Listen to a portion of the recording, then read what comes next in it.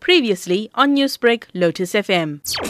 Firstly, we want to welcome the sentence that was handed down to this 28-year-old accused who was attacking the elderly people at the Pietermaritzburg area. He was sentenced for 3 life imprisonment for 3 counts of murder, as well as 6 years, a total of 6 years for house robbery, as well as other 15 years for housebreaking.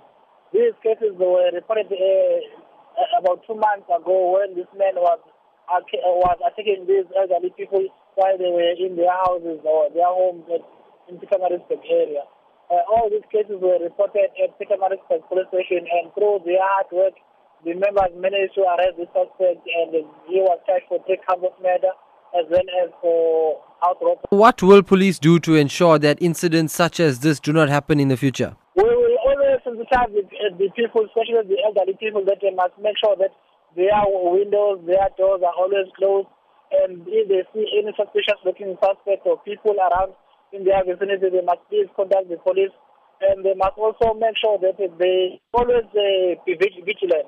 Newsbreak, Lotus FM, powered by SABC News.